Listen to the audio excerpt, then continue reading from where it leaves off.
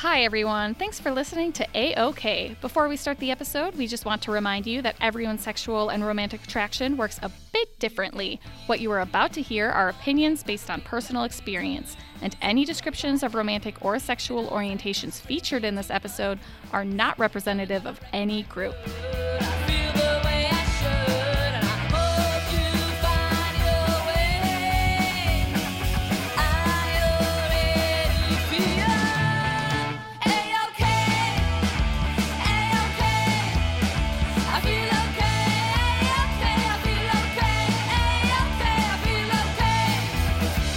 Hello, friends, and welcome to A-OK, the podcast about people on the aromantic and asexual spectrums. I'm your Aro Ace host, Courtney Lang, and joining us today is Vincent Scott, who is a writer. Hi.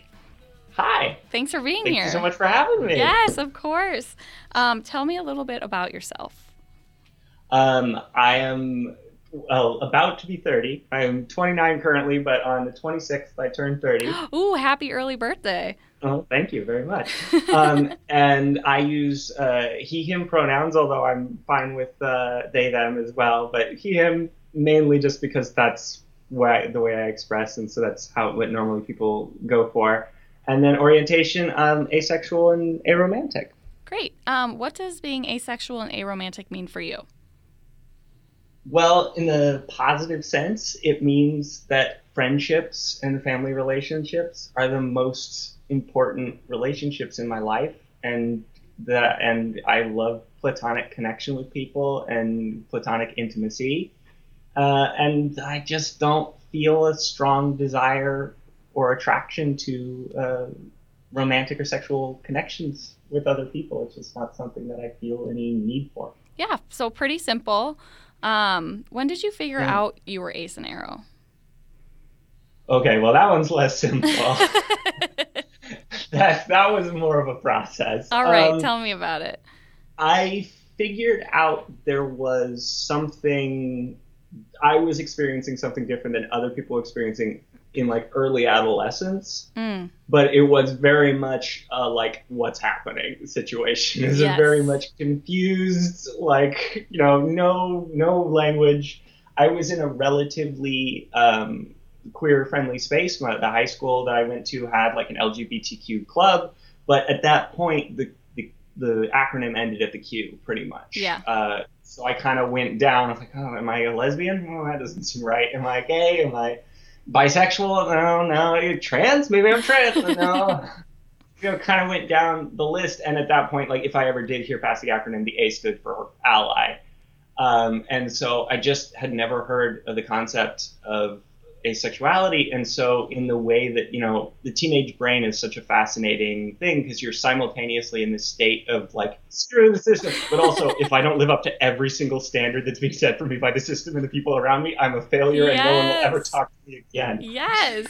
So I was very much like, I felt, I basically just went, oh, I'm broken. Like, I know that's a common refrain for a lot of people is like, I'm not like this.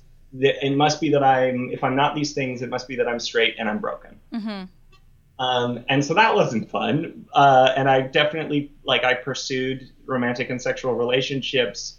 And, it was so like I thought for a long time being attracted to someone was if you liked them interpersonally, if you liked talking to them and you liked, being with them, and you thought they were aesthetically attractive, that was romantic and sexual attraction. Right. So I would really like chatting, getting along and stuff, but as soon as things would start to get physical, as soon as things would start to get sexual, romantic gestures were very much something I would do out of a performative sense of obligation. Mm-hmm. I would just get very uncomfortable, and I would just like, oh, I don't want this, but I felt such a sense of obligation to be the straight man, to be the hypersexual guy, that I would force myself to pursue these things that I just, now in retrospect, so obvious that I was just like, oh, you just didn't want those. Yes. It's not a big deal. You just didn't want those things. It's totally okay for that to be the case for you. But at the time, I was like, no, if I'm not living up to these standards, then there's something wrong with me. I'm broken. There's something bad. Right. Yeah. And so you mentioned society's expectations of masculinity. So once you started accepting and you heard the word asexual, like I might be jumping the gun here, but No, that's was probably that the next step. okay, was that still affecting you? Definitely, it was very much a process. Like I was, again, kind of grew up in a little bit more of a kind of woke space, so to speak. There was definitely some feminist thought going on, but you still just, you internalize so much of what's normalized as a guy. And so the idea that like I was supposed to want sex, I was supposed to pursue sex, and that I wasn't was something like shameful, that I had to hide, that I, like felt this guilt about not being, interested in those kinds of relationships. And I also felt like, if someone expressed a sexual or romantic attraction to me, I felt like an obligation to like, well, now I have to pursue this because that's what, that's what a straight guy would do.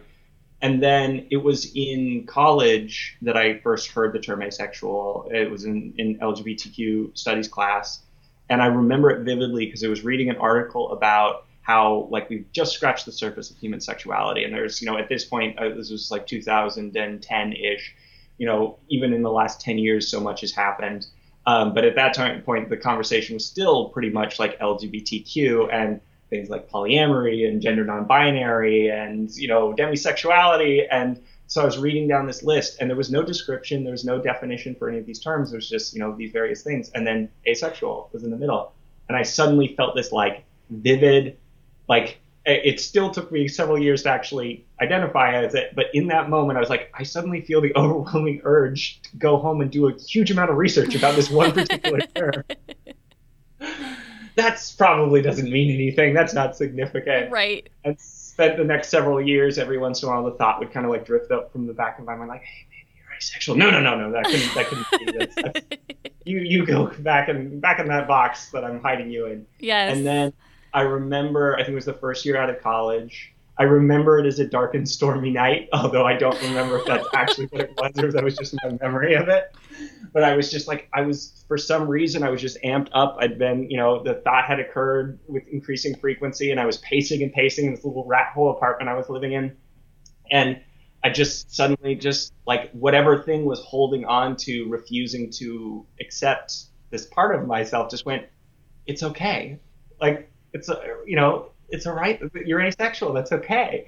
And it was just like this dam breaking, or, it's just this moment of like just profound relief. Yes. Followed by incredible fear. Yep. Because I was like, oh no, now there's a part of me, because I'm a white cis guy. I'm, from a relatively like upper middle class background. Like, before that, I was the person that society has been built and shaped for, and to suddenly have this part of myself that is like, oh, this is a thing now that I have to like think about how I engage with the world in relation to this. Yeah. And of course, that was something I understood intellectually. I again, like growing up in circumstances where, talking about the experiences of other demographics and the hierarchies and the injustices of our society.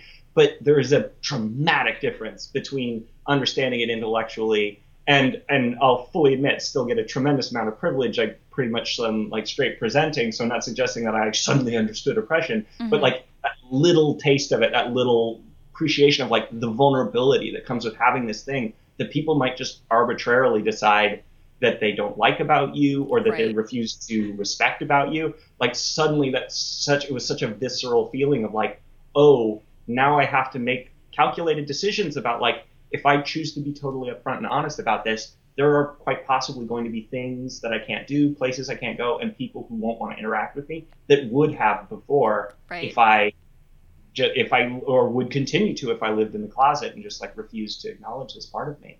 Did you feel like a sense of loss? It wasn't a sense of loss exactly. Like the sense of relief of like having the internal enforcement of those standards inside my own head breaking. And it really was like, it was a slow, gradual process. Like basically, as soon as I heard the term asexual and I did go home and do a bunch of research, I basically kind of subconsciously gave myself permission to stop pursuing sexual and romantic relationships. Like that was the point where I was like, I'm not going to acknowledge why, but this isn't a thing I'm going to do anymore. Yeah. And having that break was just such a relief. But it wasn't so much a sense of loss, but more a sense of apprehension. Yes. Right? Like, I was still me. I was still the person I'd always been. But suddenly the way other people might relate to me was going to be different. Yeah. And that could be, potentially limit things that I wanted to do in my life. Yeah. And I feel like at least for me, once I started acknowledging it consciously, not only was it harder for people to relate to me, it became harder and harder and harder for me to relate to other people. Like, what about mental health? Did mental health affect the process for you at all? Yeah. So, and this is actually interesting. It's only been in the last 8 months now. I went on antidepressants last summer. Oh, congratulations. And yeah, it was an amazing turning point in my life because I realized I'd basically been dealing with low-level chronic depression since I was in my early adolescence. And there was such so mental health, particularly the way my depression and social anxiety would manifest, was just basically all those things that I think everybody naturally feels, a certain degree of anxiety around other people, maybe a predisposition to thinking about oh, well, what's the downside? How could things turn out badly in this situation? All of that is just amped up, right? It's just stronger. So I would be just utterly haunted by minor negative social interactions. Yeah. Some negative exchange with a person in a coffee shop. Literally, I remember in college, it was finals. I was just zoned out and exhausted because I was studying all the time and doing all these finals. And I went into a coffee shop to order a coffee, and the person who was making my coffee, I must have just been zoned out staring at them, which wasn't something I was consciously doing. I wasn't trying to make them go faster or anything. I was just out of it. Right. And they kind of went oh, you're staring at me. And I was oh, sorry, I didn't mean to bother you. And I just left. And that little negative social interaction literally haunted me for years. Oh. I would just come back, and the reaction I would have when that little thing would pop, and when that thought would pop into my head was like a gut punch. It was like a visceral, physical feeling of oh my God, I can't believe I did that, as if I had done something really horrible. Yeah. Even though my intellectual brain is saying that's really not that big a deal. That's why that shouldn't be something you're clinging to, but I couldn't control it. And so then, if you can take that idea, extrapolate that to you're a teenager and you've got all these standards that you're applying to yourself about, what you're supposed to be as a guy, and, what your sexuality is supposed to be, and what your interaction with other people, particularly as a straight dude, your interaction with women, you're supposed to be this certain set of things.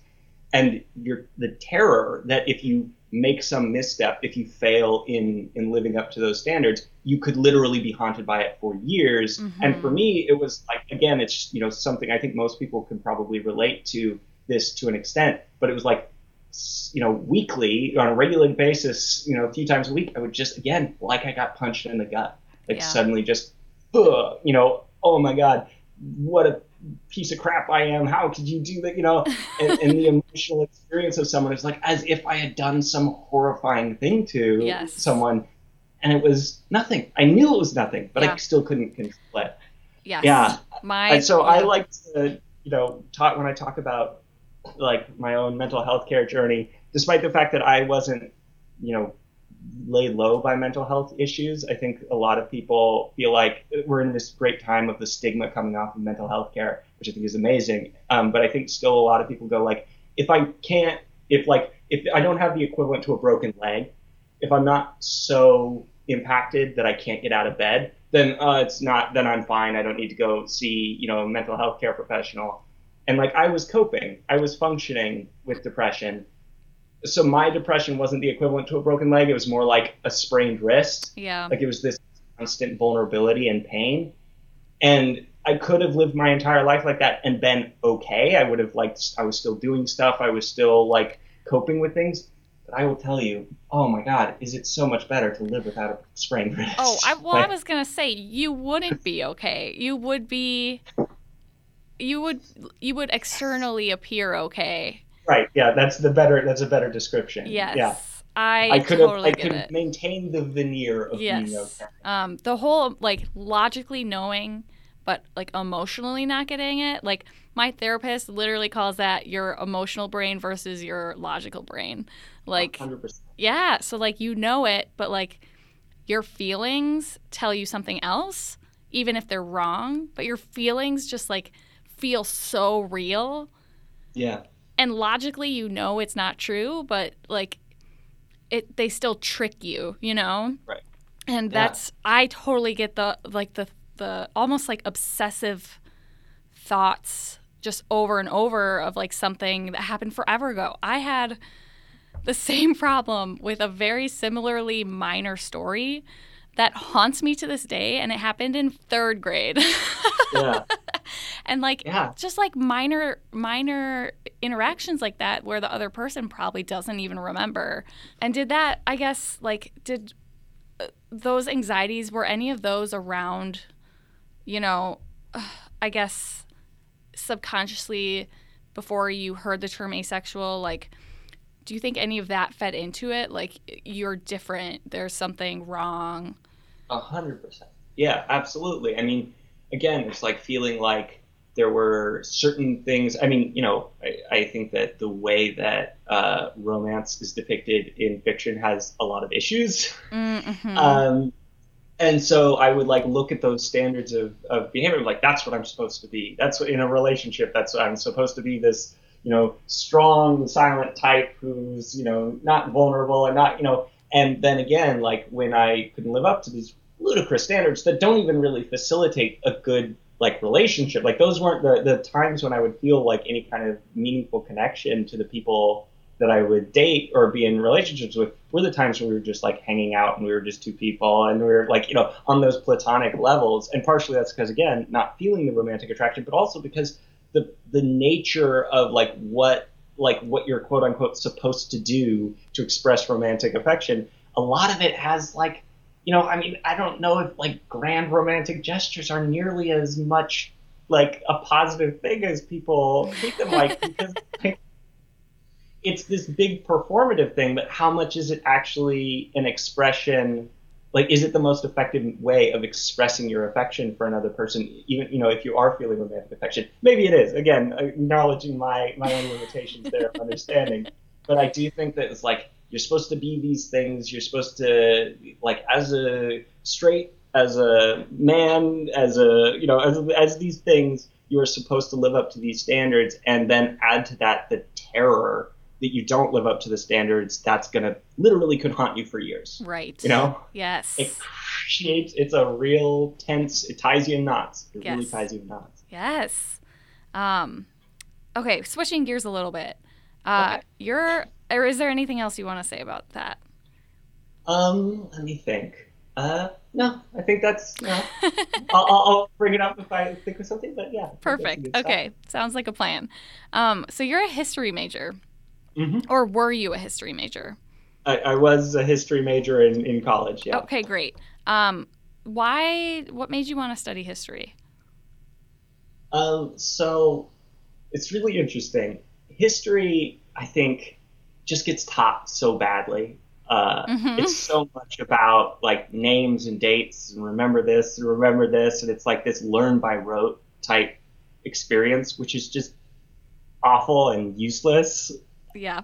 And what I think the thing that I really gravitated towards, and I just happen to have a couple of really good history classes in my early years at college. I'd always found it interesting when I'd gotten good history that was about like human experience and about people's like responses to things and the grand trends of history of like, a new technology comes out or an economic force is at work and it changes the way people are interacting with each other, a cultural norm changes or things of that nature that are very human, and you can grasp those ideas without having to memorize any dates or learn any names. And generally speaking, what I've found is when you start with the meaning behind things, like what was the significance between this movement or that movement? Like for example, the queer community in America massively expanded after World War II. And the reason for this was that all these soldiers coming back from war who had just been in these incredible life and death situations pressed to their extremes. Some of them had figured out, oh, I really like being around guys. And some of them had been in life and death situations where it's like, I feel this impulse and we could die tomorrow, so I'm going to act on this impulse. So a lot of these guys had figured out, like, oh, I'm gay. Yeah. This had probably happened in every war. But the thing about World War II is afterwards there was this big boom in urban manufacturing jobs. So all these guys who came back didn't have to go to their small rural communities again and be, back enculturated back into those contexts. So they could stay in these major cities. And you want to know what the two major ports of entry for soldiers returning back to America at the end of World War II were? Oh, yeah, what? San Francisco and New York. Oh, shit. Yeah, that makes sense. So, of course, these guys, and they, none of them chose to start a community. They decided, I don't want to go back to this town where I'm going to be basically socially pressured into marrying someone that I'm not attracted to and living this life I don't want to live. So I'm going to stay in the city and get a manufacturing job. And they would go out at night looking for what you're looking for, love, affection, sexual, whatever. And so gradually, bars would get a reputation for, this is a bar you can go to find that. Or, certain places, certain people would have parties and, host things. And so once you start having a group of people who are seeing each other on a regular basis and a place where they're meeting each other on a regular basis, what do you have the foundations of? Mm-hmm. A community. Yeah. And so out of that, then you start seeing other demographics, queer women start showing up. And there's a lot of tension and a lot of, internalized antagonism within the queer community. It's very sad. There's some very sad time periods, especially in terms of trans people's treatment during this period of time. Yes. But you start to see, a form of unity, and, college students kind of find this because they're out running around looking to experiment, and they find these places and go, oh my God, I feel more myself in this place than I felt anywhere else. Right. But they're also learning about society and starting to theorize about, what philosophical, is there a larger philosophical idea at work here? And then, 20 years later, you get the Stonewall riots. And that was a product of this buildup over the course of 20 years of people coming back and having the opportunity to form something new. Mm-hmm. And those kinds of forces and understanding how history works in that sense, that these opportunities and the very human nature of history, I think is really amazing. And notice that I didn't really give you any dates or any names. And if you wanted to delve deeper into it, eventually the dates do become useful as you start getting into it enough that you're like, okay, I need to know the order of things relatively more specifically, or this person's contribution versus this person's contribution. And that's wonderful if you find some particular area of history interesting enough that you want to get there. But we teach it backwards. We're like, okay, you got to learn these dates and you got to learn these names. Yeah. And I was like, that's not the stuff that's going to initially grip people. We want to feel, now you can go oh, wow, this accident of fate, this weird little quirk that, World War II, these soldiers coming back, that's what creates the original foundations of the queer community. And that's why San Francisco and New York are two of the major hubs of the queer community in America. It's just this weird little accident of historical fate. Oh my God, that's fascinating. I love that. I agree. Okay, so I hated history my whole life until I had one good teacher. And I was like, holy shit, history is the best. It is. It's amazing. I mean, it's story, when you approach it from a very humanist level, when you approach it, when you're trying to start with the people in these moments and how they were feeling and the things that were driving them and the things that were motivating them, the connections they felt to each other, and those kinds of very those are the things that gravitate at most people towards fiction. Mm-hmm. And those are the things that gravitate most people in their own interpersonal lives. Then you kind of realize, oh, the names and dates, they're tools to help us. Once you've got enough of that information and you need to start organizing it, then you can start applying names and dates and that becomes useful. Right. But don't start that way, because it's like giving people a bunch of folders with nothing in them and being like, you have to memorize the order these folders go in. It's yeah, that's such a good metaphor or analogy or whatever it's called. That's right. Is there anything in history that you wish, I mean, there's so much in history that you wish could be different, but specifically to these types of trends, what would have been, I guess, interesting to see disappear, more accepted, I guess? Well, I guess what I would like to see and I think this is something that I think the queer community is grappling with right now, is a shift away from external qualifiers that you have to meet in order to be considered, an acceptable member of the community, and a shift more towards the internal experience of people, because people are going to have different experiences, people are going to want different things, and making sure that our standards are really based in like pragmatic necessity. I think there's so much, the obvious examples is you go to like biblical texts and you're like reading about, oh, this isn't allowed and this isn't allowed. Leviticus saying that, people being gay is wrong. It also said you should touch pigskin. Yes. Or that if you wore two different kinds of cloth, you should be stoned to death in the village square. Like there's, right. There are a lot of rules and standards, and maybe some of them, maybe the reason why they were so uptight about shellfish at the time is there was some bacterial infection that people were catching a lot of, and it was dangerous, and maybe it made some kind of sense then. But I think that the sanctifying of tradition, not to say that I think tradition is always bad, but the sanctifying it as this thing you can't question, and it's that something being traditional is a justification in and of itself, I think is a real problem. Yes. Because a lot of times, even, a lot of traditions are just bad. And even traditions that maybe were good at one point can become bad over time as the context changes. Right. As, the experience changes and, the way people are living shifts. Yes. Just because something's old doesn't mean it's right. Right. Right. Yeah. That you see that a lot with medicine too, old tricks to get rid of things. People are like, well, humans have been doing this forever, so it must work. That's definitely not logical. Right. Yeah. Wow, you're so knowledgeable about so many things. I can definitely see why you're a writer. That's very kind. Ludicrously flattering. Thank you. But so speaking of being a writer, you have a book coming out. I do. Right? Yeah. Is it? So can you tell me a little bit about that? Sure. So the book is comedy sci-fi. Ooh. I've been describing it as sort of Snow Crash meets Discworld. Okay. So yeah, it's kind of like a little cyberpunky. It's a little bit in the future. Things haven't gone it's not dystopian, but things haven't gone great. Basically, I'm assuming we continue on our current trend. This is what I think the future might look like, and just making fun of ourselves again as a bunch of jumped up little hominids on a rock in space. Right. The ways that it's very much so there's an ace protag, and one of the supporting characters is also asexual. Nice. And it's very much found family and taking care of each other, the dehumanizing aspect of modern capitalism. Favorite. Yeah, evil corporations doing evil things for profit.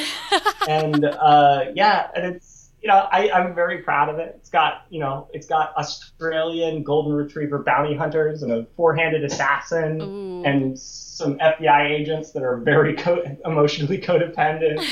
And I'm very proud of it. And I think for me, the best kind of fiction is fiction that tackles real stuff and tackles themes that we have to deal with in our lives and emotional struggles that we have to deal with in our lives, but makes it fun or makes it, an adventure to deal with those things that can sometimes feel a little bit like a chore. Talking about corporate policy and how corporations can dehumanize us can get very tedious. Yes. When you're just talking about it in a sort of systemic way. But when it's a fun adventure and you're going around, there's a villain to defeat, and you're getting to root for these characters who love each other and are want to protect each other.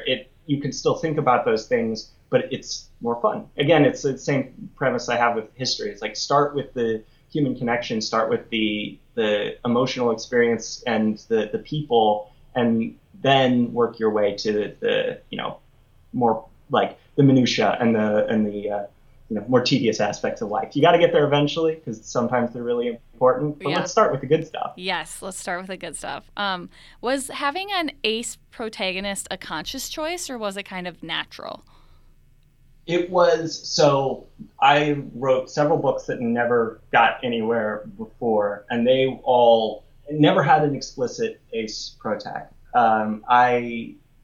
I think it was still me accepting myself, and partly it was that I was writing these stories while I was still partially in the closet, or still So there would be characters who was like, yeah, you could definitely get an ace read on this character, but it wasn't explicit. It wasn't something I was consciously talking about. And it really was just like kind of coming into my own in terms of finding my voice and the things that I wanted to talk about with fiction, and figuring out this is the first book that is, there definitely were funny characters before, but this is the first book where I went explicitly comedy. I'm gonna delve into, I don't know why it took me so long to figure that out, because like some of my favorite writers are like, Terry Pratchett and Douglas Adams, and comedy genre fiction authors. But striving to do that, and that was so terrifying, that going like, okay, so writing an ace protagonist, that felt like manageable fear, I guess.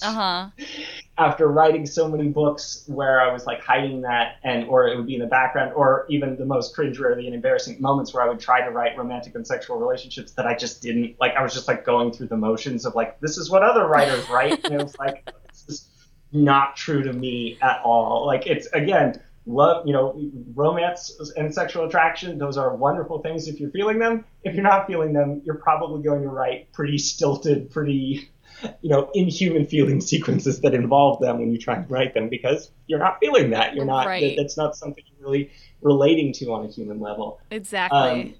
Yeah. And so it was definitely a conscious choice in that, like, I was aware that I was, it's very much like the characters happen to be asexual. There's a couple of little sequences that talk specifically about asexuality, but that's not really the focus of the story.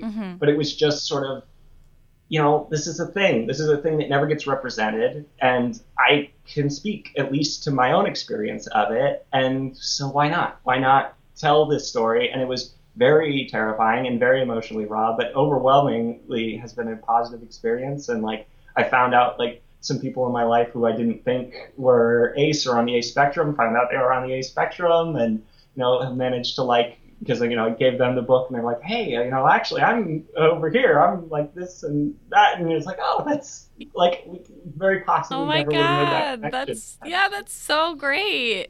Holy shit! How did that feel? It feels like, obviously it's just validating. Like, I go to an ACE group in Seattle where we like meet. You had John Arrow on the podcast, and yeah, he attends the same group. I think actually he was the one who recommended your podcast to me. Oh, nice. Yeah, and the feeling of validation of just being in a room full of people where someone says something like, I always thought this thing was broken about me, or I always felt this way, and just have a whole room full of people go, yeah, that, I know what you're talking about, 100% that. Right. Is so amazing. And then to also have that in your personal life with people you've known for a long time, and it's like, yeah, you suddenly have these like connections to people that that just feel deepened by that, suddenly it's like, oh, this. Again, I think we ignore. I think even people who are like fits, social norms and fit the kind of normative cultural like dynamics, don't realize how restrictive, like even small parts of them, right? Like even if you're a straight person, but like once in a while you feel a little bit of sexual attraction to someone of the opposite sex. Luckily, I think we've gotten to a point where that's starting to break down and be better. But for a long time, just expressing like, oh, that person's cute, would have been like, you'd be socially vilified for that. Yeah. Mm-hmm. And that kind of restriction is, it's suffocating. And being around other people and actually looking another human being in the face who's like, oh yeah, I feel these same things and I accept you for who you are. It's so amazing. And so, yeah, like having that happen with like people I actually knew in my life was really awesome. Oh my God. I have such similar experiences of like people I've known that I never knew were ace or arrow until I did the podcast. And it's just like such a crazy feeling. Like, I think in the moment when I find out, like, I'm a little overwhelmed because it hits me so hard. Like, I have this one friend who I have a distinct memory of smoking on a porch and very nonchalantly being like, yeah, I've been listening to your podcast and like I'm pretty sure I'm aromantic or like somewhere on the arrow spectrum. And I acted so casual, but like I was actually trying not to cry. Yeah, you just want to like hug them and squeeze them and be like, oh my God. Yeah, You know? exactly. That's such a great feeling. Yeah. Are there any, like, do you ever write aromantic characters? Well, I'm aro as well, and so like the characters in this book I would also describe as aromantic. Like Oh, awesome. yeah, yeah. Like aromanticism was such a fascinating journey for me, just because like I figured out the asexual thing because there was such a physical like this isn't a thing that I want to pursue, Yes. and so then I kind of like went, well, then I definitely want romantic relationships, and I'm realizing over time like, oh no, what I want is connection. What I want Yeah. is commitment and I want, I want a circle of people who care about me and I care about them and we look out for each other. But I don't really feel a strong urge for it to be romantic. Oh In my fact, God, actually, yes. I prefer it not to be romantic. Yes. But it was it was like in comparison to the asexuality, which was this stormy night where it suddenly broke, it was this gradual realization, partly because those standards had already been broken down by the first realization. And yeah, so these characters in this book are very much kind of like they're just friends, and I do want to at some point write a story where I kind of talk a little bit more explicitly about like queer platonic connections. Ooh, yeah. But in this one, I would say that's never explicit, but that's kind of what they are to each other. They are a circle of friends who love each other and look out for each other and support each other in their lives, and facilitate each other's well-being. And there's not really a romantic or sexual dynamic to them. They are, it's platonic love is the defining love of the book. Oh my God, you're making me want to read this so bad.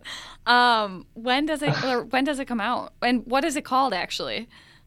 It's called The Hereafter Bites. Bites like BYTES, like bits of information. Ooh, wait, how do you spell the whole thing?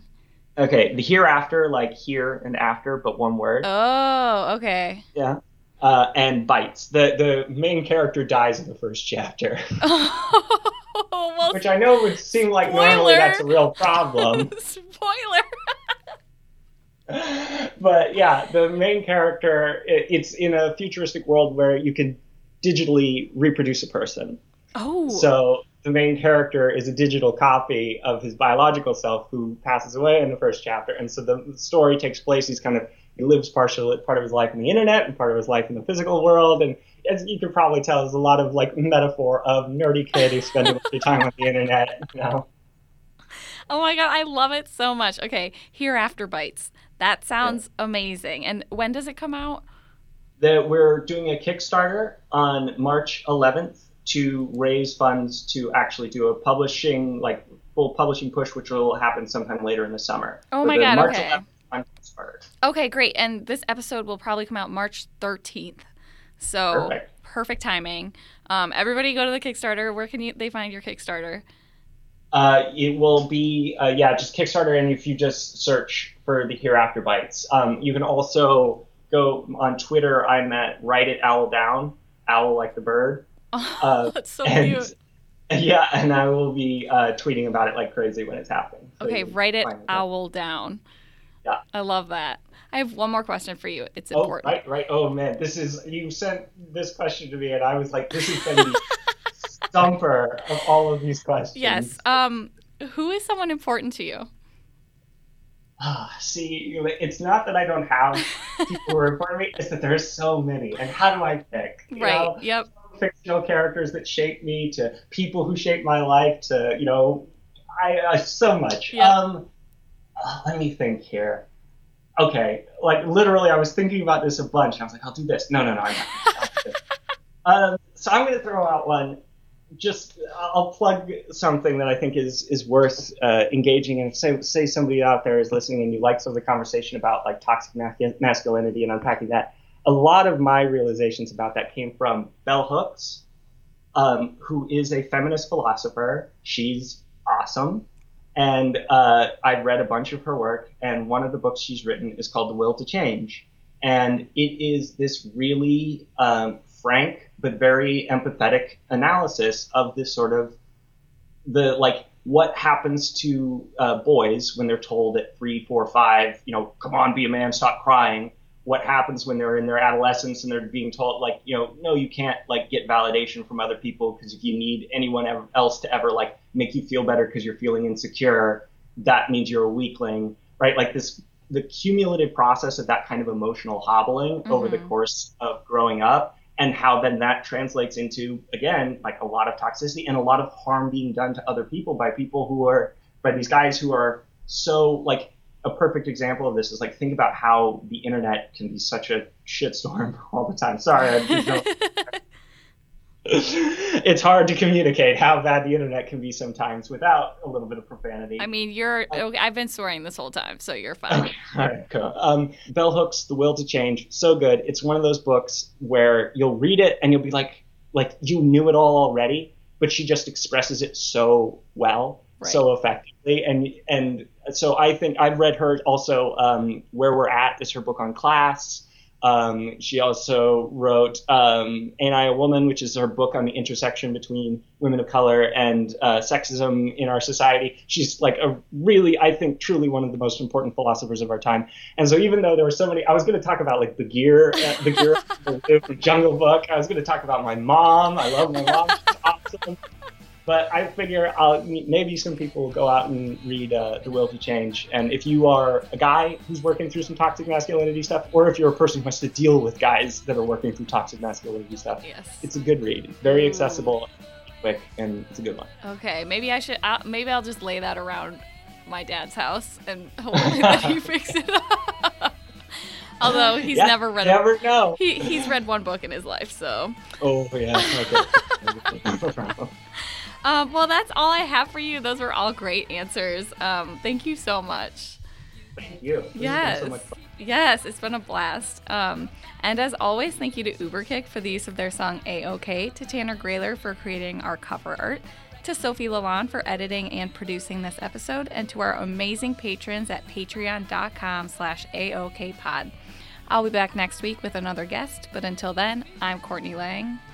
And I'm Vincent Scott. And we are A-OK. I feel okay, I feel okay, A-OK, I feel okay.